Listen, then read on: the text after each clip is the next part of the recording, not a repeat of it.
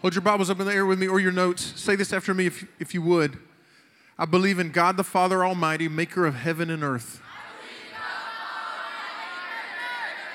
And in Jesus Christ, his only begotten Son, our Lord,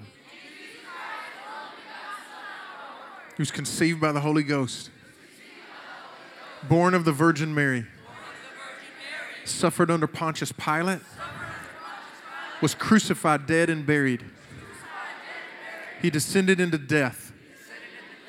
On the third day, he rose again. He ascended into heaven and right now sits at the right hand of God the Father Almighty. From there, he will come to judge the living and the dead. I believe in the Holy Ghost, God's holy church, the communion of saints, the forgiveness of sins, the resurrection of the body, and the life everlasting. Amen. So that you don't think that you're saying like this cultish prayer. The prayer's been around for about 1,700 years. And over 1 billion people pray it every single week. So one of the reasons we pray it really for two big reasons. Number one is we pray it because it is a declaration of what we believe. And if you're ever thinking, one of your friends goes, "What do y'all even believe over there?" You say this: "Well, I believe in God the Father, maker of heaven and earth, and Jesus Christ, his only begotten Son, our Lord." So you do that. That's what you say you believe. The second thing that we do is it reminds us that we're part of a larger community. A community that is somewhere around 2.2 billion people on the earth. And we worship Jesus Christ, and so that's why we do that, to remind ourselves we're part of a large community. When we worship tonight, when we lifted our hands and we sang, we weren't doing that by ourselves. We were singing with millions and millions and millions and millions of people around the world that were singing at the same time we were, which is exciting to think about. And we weren't singing, and all of us, millions of people, weren't singing by ourselves, but we were joining in the angelic and the created chorus of the universe. The stars that spin and shine, and the animals that run and flap and swim, and the trees and the flowers that bloom are all singing and declaring the glory of God. And you stand and sing and you worship and you join in that chorus. And that's what we do. So tonight we're in the middle of our series 2 by 2. I want to make sure that you understand what 2 by 2 means. What 2 by 2 is it is a strategy. It's a strategy to give you an opportunity to bring someone closer to Jesus. Now I want to be very clear. Salvation is the process by which we come closer to Jesus. I believe with all of my heart that Jesus is the only hope for the world, that the world goes to hell without Jesus. And I'm not talking about hell like this place that we're scared of to go when we die, that's got fire and demons and all that kind of stuff. Forget all of that.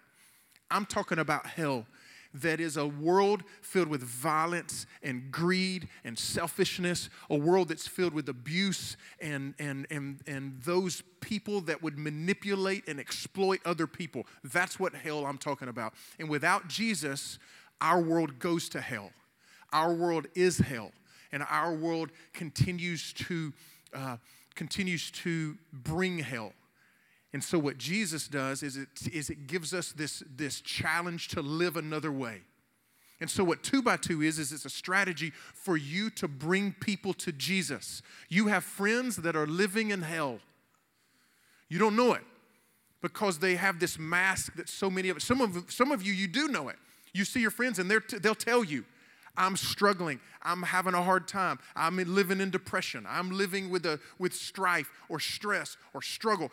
Some of your friends will be open to say that, but many of you have friends that are not going to be open to say it. And there's this internal struggle, this internal hell that goes on inside of them, and you have the answer. And Jesus is the hope of the world, but even more important for us today, Jesus is the only hope for your friend. And so when we talk about salvation, all we're saying is 2 by 2 is this partnership that me and Carson, we decide that we're going to be partners. We're two, and we're going to pray for two people. And we're going to do acts of kindness for two people, and we're going to invite two people, and we're going to try to draw them closer to Jesus. That's what two is. 2 by 2 is. So tonight I want to look at, so the strategy is prayer, kindness, invitation. And so tonight I want to look at the kindness part. If you look with me in your Bibles at Luke chapter 19, a fun little story about Zacchaeus, a wee little man. It says Luke chapter 19, if you'll look with me, if you've got your Bibles or if you've got your notes, either one of them will work. Got them on both of them. Luke chapter 19, it says, Jesus entered Jericho and was passing through. A man was there by the name of Zacchaeus, and he was a chief tax collector and was wealthy. He wanted to see who this Jesus was, but because he was short, he could not see over the crowd, so he ran ahead, climbed a sycamore fig tree to see him, since Jesus was coming that way. When Jesus reached the spot, he looked up and said to him, Zacchaeus, come down out of the tree. I have to come stay at your house today. What Jesus just did is he invited himself over to Zacchaeus for dinner. Anybody ever had somebody invite themselves over to your house to eat? You wonder, that's kind of imposing, right? That's a little bit rude. Jesus does it to Zacchaeus. Zacchaeus, get out of the tree. Stop staring at me. I'm coming to your house to eat. Now, in this day, what you need to understand is one of the most important moments you can have with somebody is sharing a meal. And I would argue one of the most important moments that you can have with someone today is sharing a meal. I've said it 100 times. I'll keep saying it. Good food with good people and good conversation is as good as life gets. And if you can't enjoy good food with good people and good conversation, then you have some issues, and most likely the issue is your cell phone. I'd get off of it. All right. What? So, all of the people saw this and they began to mutter, he's gone to be the guest of a sinner. So, let me give you a little bit of context for Zacchaeus. Zacchaeus was a tax collector. And what the code word here in the New Testament, what the Gospels are telling us, is that the Israelites, the Jewish people, Jesus was a Jew, and he was among a bunch of Jewish people, and they were slaves to the Romans. So, Jesus was a slave. They were slaves to the Romans. And what happened is the Romans had come and said, we're going to tax our subjects. We're going to tax our slaves. We're going to let them work, and then we're going to tax them. We're going to tax them big time. And what they wanted to do is they said, well, we don't want to waste our people to tax them. So they went around and recruited other Jewish people to be tax collectors. If you were recruited to be a tax collector, what you would do is you would go take up taxes. But what all tax collectors were known to do is they would come in and they would say, for instance, they would look at Kira and say Kira owed the Romans $10. They would say, Kira, you owe the Romans $15.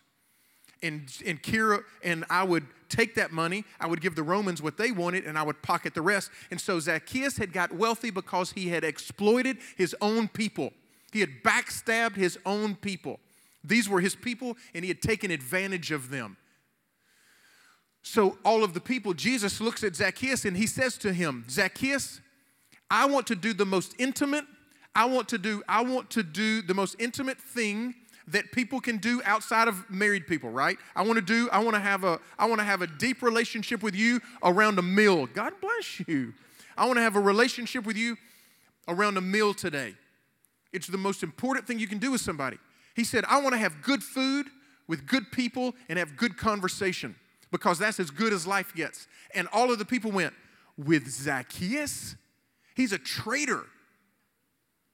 They were upset. But Zacchaeus stood up and said to the Lord, look, Lord, here and now I give half my possessions to the poor. And if I've cheated anybody out of anything, I will pay back 4 times the amount. Jesus said to him, today salvation has come to this house because this man too is a son of Abraham, for the Son of Man came to seek and to save the lost. 3 quick points. Number first one is this. Number 1 is this. Your past and your reputation matter. So what is it that Zacchaeus is attracted to if not for Jesus' reputation? He hears that Jesus is coming to town, and he climbs up in a tree and he says, I want to see what's going on with this guy. What's happening with this person? Why are people so excited to see him? Why are people so excited to hear what he has to say? Why am I hearing these rumors that when people get around Jesus, their lives change?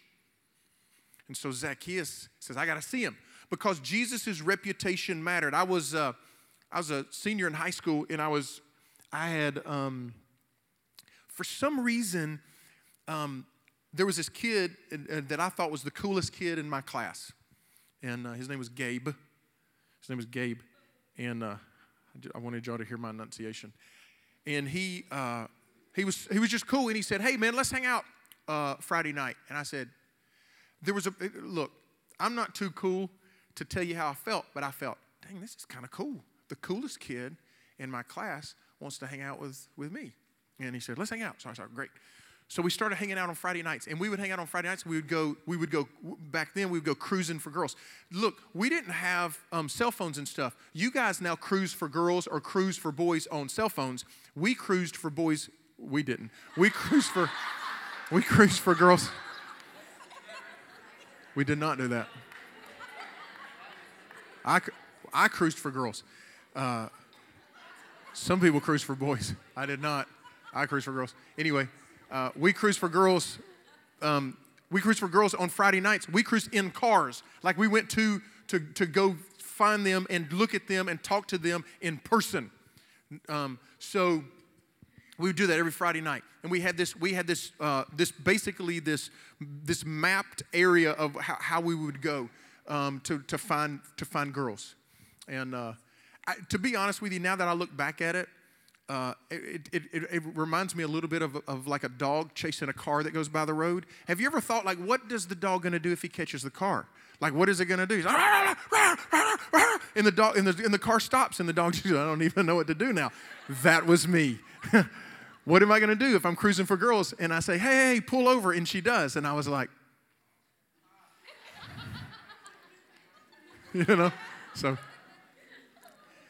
so we're cruising for girls. So in the meantime, doing all this, I had made a commitment that I was going to be a follower of Jesus Christ. And so Gabe and my conversations would regularly be about my commitment to follow Jesus Christ and what that meant for me. And it meant some significant things. It meant that my life was going to be lived for Jesus, not for myself. It meant that I was going to make a decision about my occupation, that I allowed God to influence, not just make a decision on whatever I thought about money and status. It also meant that there were certain habits that my friends that were doing that I wasn't going to have anything to do with. So Gabe was a smoker. I don't know why anyone would ever smoke in life, but I get it. It happens. I don't know why anybody starts. I can promise you this. I've never met anybody that started smoking that didn't regret it years later. So Gabe was a smoker.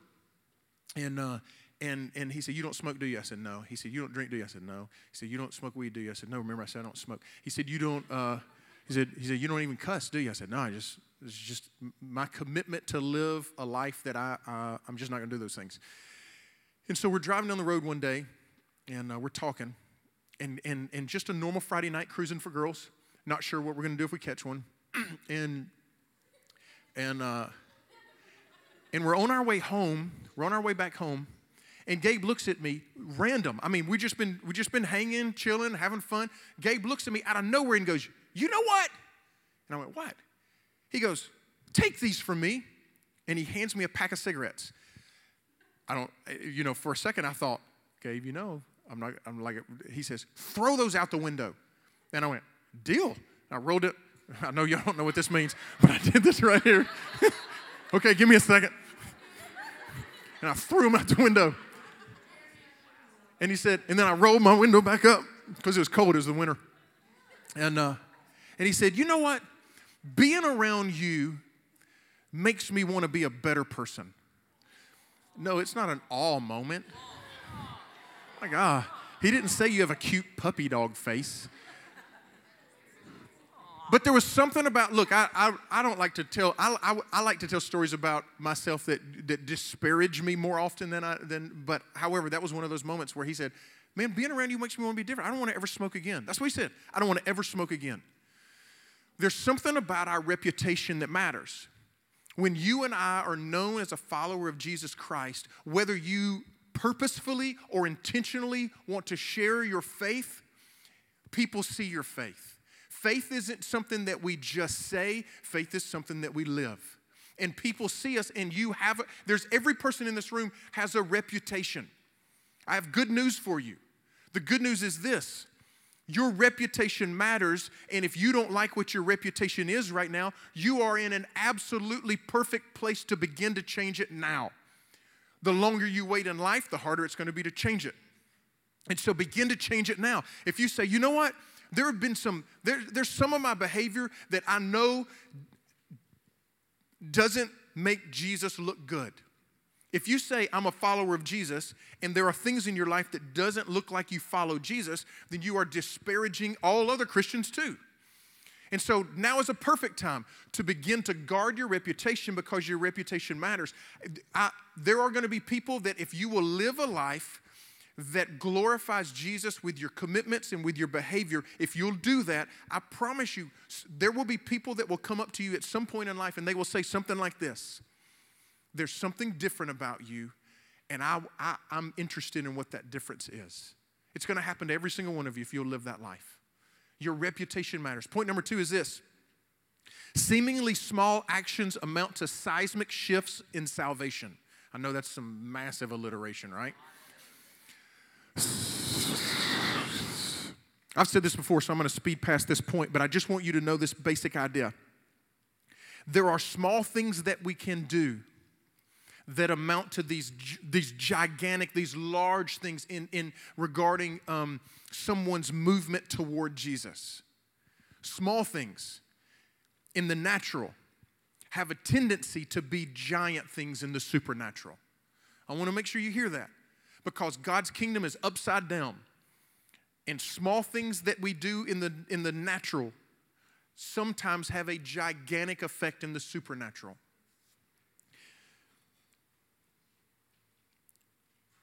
We have to be very careful not to think of the salvation process as an event, as something that someone just does one time.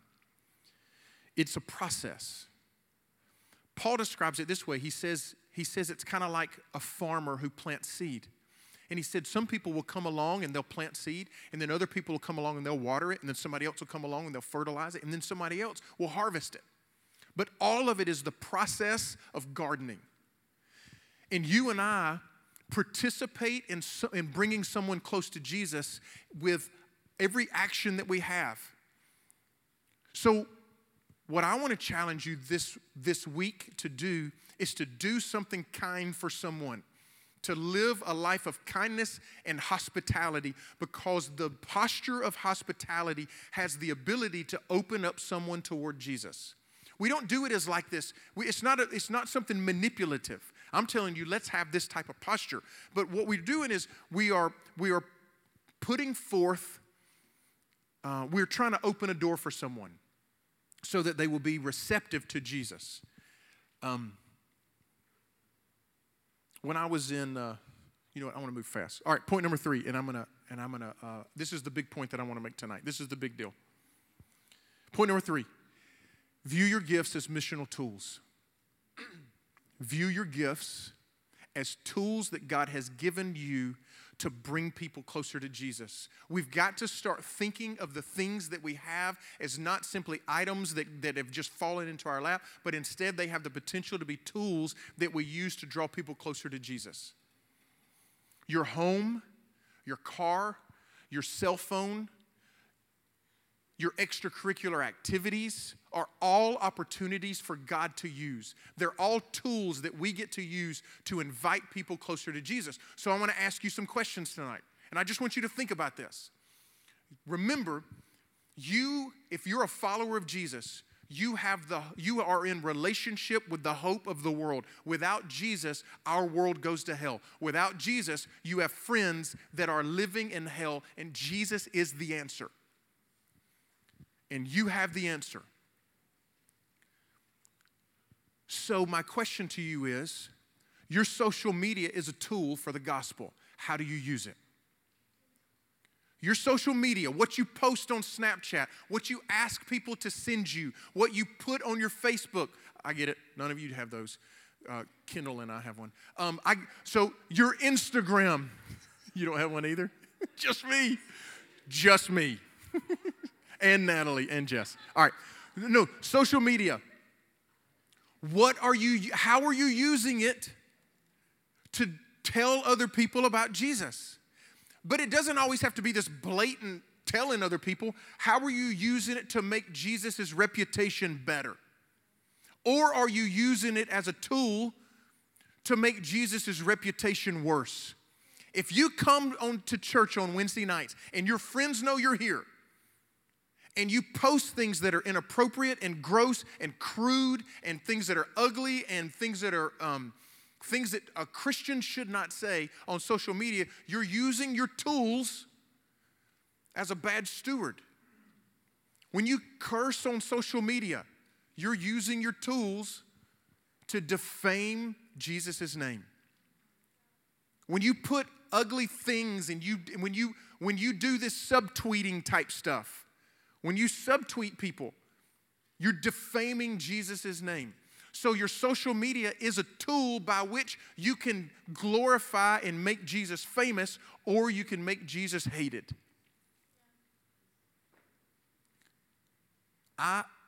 When I was in another church, there was a time that we had a kid in our youth group who was a Christian. He said he was a Christian, but he was a racist. So just to be clear, you cannot be a Christian and a racist. They don't hold hands. They don't like each other at all. And so what happened is this kid would come down on Wednesday nights and he would raise his hands and he would sing about Jesus, and then he would say ugly things about people of color. And we had a person of color that was coming to our church, and he found out, and I remember him looking at this person and saying, if this person is a Christian, and if he does this, and yet he hates people of color, then I don't want anything to do with Christianity. So that was our social media back then. That was when I was a youth pastor back in the early 2000s. That was social media for us. But when you do things on your social media that disparage the character of Jesus, that disparage your own character, then you are disparaging the character of Jesus. So use your social media as a tool for the gospel. How do you use your money? What do you do with your money? What do you do with your money to further the gospel? Do you spend everything on yourself? Because if you spend everything on yourself, you're not a Christian. Christian has to mean something. Christian has to mean something. It can't mean I prayed a prayer. Christian has to mean I follow Jesus Christ, and Jesus spent his money to further the kingdom of God. If you are a Christian, you use your money in ways that further the reputation of God and that put Jesus in a good place, in a good light. And there's 100 million different ways to do that, not the least of which, when's the last time that you used your money to do something nice for somebody else? It's that simple. When's the last time the offering bucket came around and you put something in it? When's the last time that you did something with your money that wasn't about yourself? Your money is a tool, and you've got to start using it as this gift that you have that can put you on mission. How do you use your extracurricular activities? Are they just something that you do to add something to a resume? Or is it an extra opportunity that you have to reach someone, to talk to someone, to share the love of Jesus with someone that you wouldn't have seen any other way? On your basketball team and in your band and on your wrestling team and in Spanish club and on your culinary trips, how are you using your extracurricular activities to glorify Jesus and to draw people toward him? They are tools by which you can use to further the gospel. How do you use your influence? How do you use your cell phone? Your cell phone is a tool. Don't let it own you. Own your cell phone. Own your cell phone or it will own you. How do you use your cell phone to further the gospel? Now here's what I'd like to do. I'm going to give you about 2 minutes to think for a second. I'm just going to be quiet. But here's what I'd love for you to do. I'd like for you to think. We probably don't have enough pens. But maybe if you've got a pen and you'll share it with the person next to you, I'd love for you to write down a way this week that you can use your tools to do an act of kindness or to do something that glorifies Jesus and opens a door for you to next week begin to invite people to Bow Smoke. I'm going to preach the gospel at Bow Smoke. October 31st, Halloween, we're going to fill this room up. Some of you are going to wear some costumes. I am not. I'm not feeling that. I'm not about that. I just don't feel like it because it takes work. But here's what I'm going to do. I'm going to stand up. I'm going to tell you, guys, listen. I'm going to stand up and I'm going to preach about the life-changing, transformational power of the hope of the world, and his name is Jesus. If you will bring people to this room, we will cover it in prayer, and we will preach the gospel, and we will bring people closer to Jesus. Will they pray a prayer that night? I don't care. Will they come closer to Jesus that night? Yes. That's my commitment. We're going to do everything that we can with prayer and with what we do, with the tools that God has given us, and with our sermon. We're going to do everything that we can that night to bring people closer to Jesus, and that's all that I care about. So let's take the next 2 minutes. I'll be quiet, and I want you to write down, how am I going to use my tools? How am I going to use my social media? How am I going to use my money? How am I going to use my car? How am I going to use my extracurricular activities? How am I going to use the classes that I sit in? How am I going to use them as tools that God has given me, as opportunities that God has given me to further the kingdom and to bring people closer to Jesus? So let's don't talk, just write something down. How are you going to do it? Something tangible and something real. Not just like, don't write down, I'm going to use my cell phone. Don't write that down. Write down what you're going to do. Say this, I'm going to shoot Bobby a text tonight, and I'm going to ask him to meet me in the morning at Jack's, and I'm going to buy him a biscuit. Write something like that. Did y'all like that? All right, I'm going to be quiet for 2 minutes. Maybe.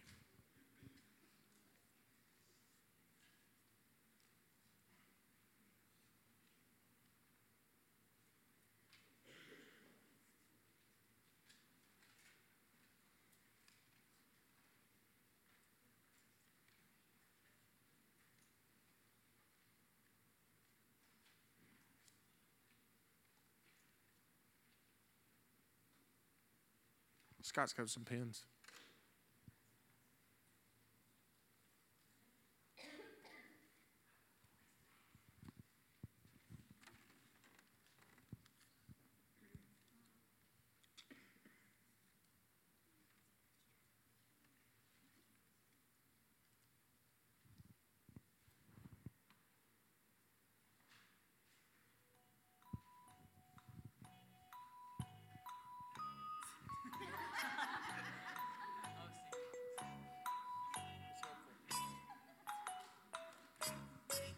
Okay.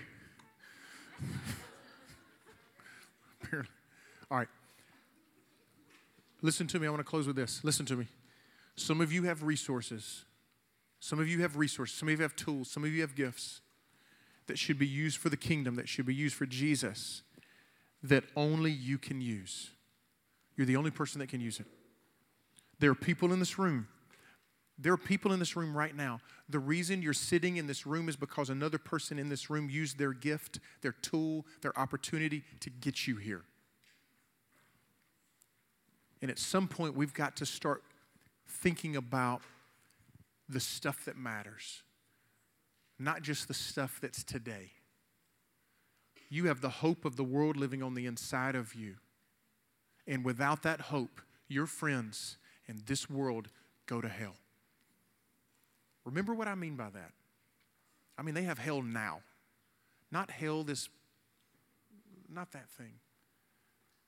But despair and struggle and stress and frustration and strife and abuse and pain and sorrow. They have all of hatred and bitterness, all of these things that are on the inside of them. And you have the hope of the world. Your friends are living in hell. And you have the tools to bring them out. Tonight, I'd like for you to bow your heads. As you do that, I'm going to ask our small group leaders to come up and I'd love to pray with you tonight.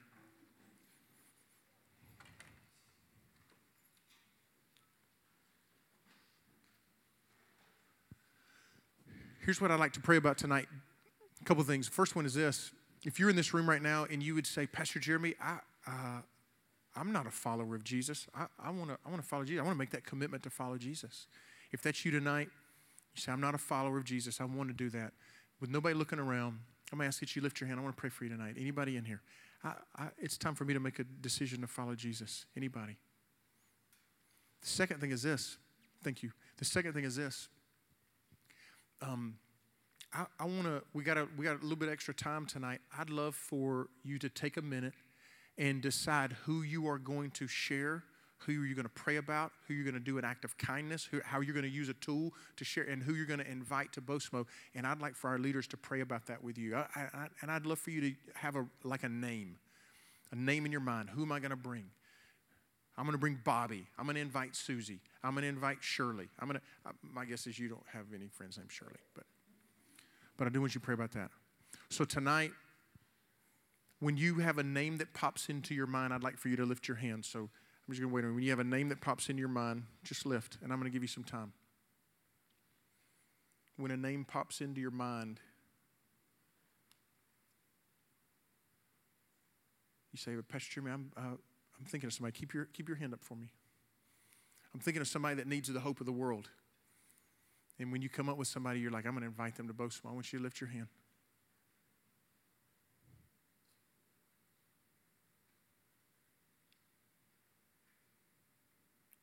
If you'll stand with me tonight. If you lifted your hand, and most of you did, Daniel's going to play something, and I'd just like for you to come down and just tell your small group leader or tell one of these other leaders that you pray with, say, I'm praying about this person, and let's just agree that God opens their heart and opens a door and encourages you, challenges you to use the gifts and the tools that you have, the opportunities that you've been afforded to bring people closer to Jesus, okay? So I'm going to begin to pray, and if you lifted your hand, go ahead and come down front. Let's pray with these guys, okay? Jesus, tonight, I believe that you want to offer hope. You want to offer hope. And there are young men and young women that have the hope of the world on the inside of them. Go ahead and begin to come. Most of you should be down here praying, okay? Jesus, tonight, will you give us a challenge to speak with our words, with our actions, with our behavior, with our tools, with our opportunities, with our gifts, to speak your truth. In Jesus' name, amen. Hey, we're going to stay down here and pray with you for a few minutes, okay?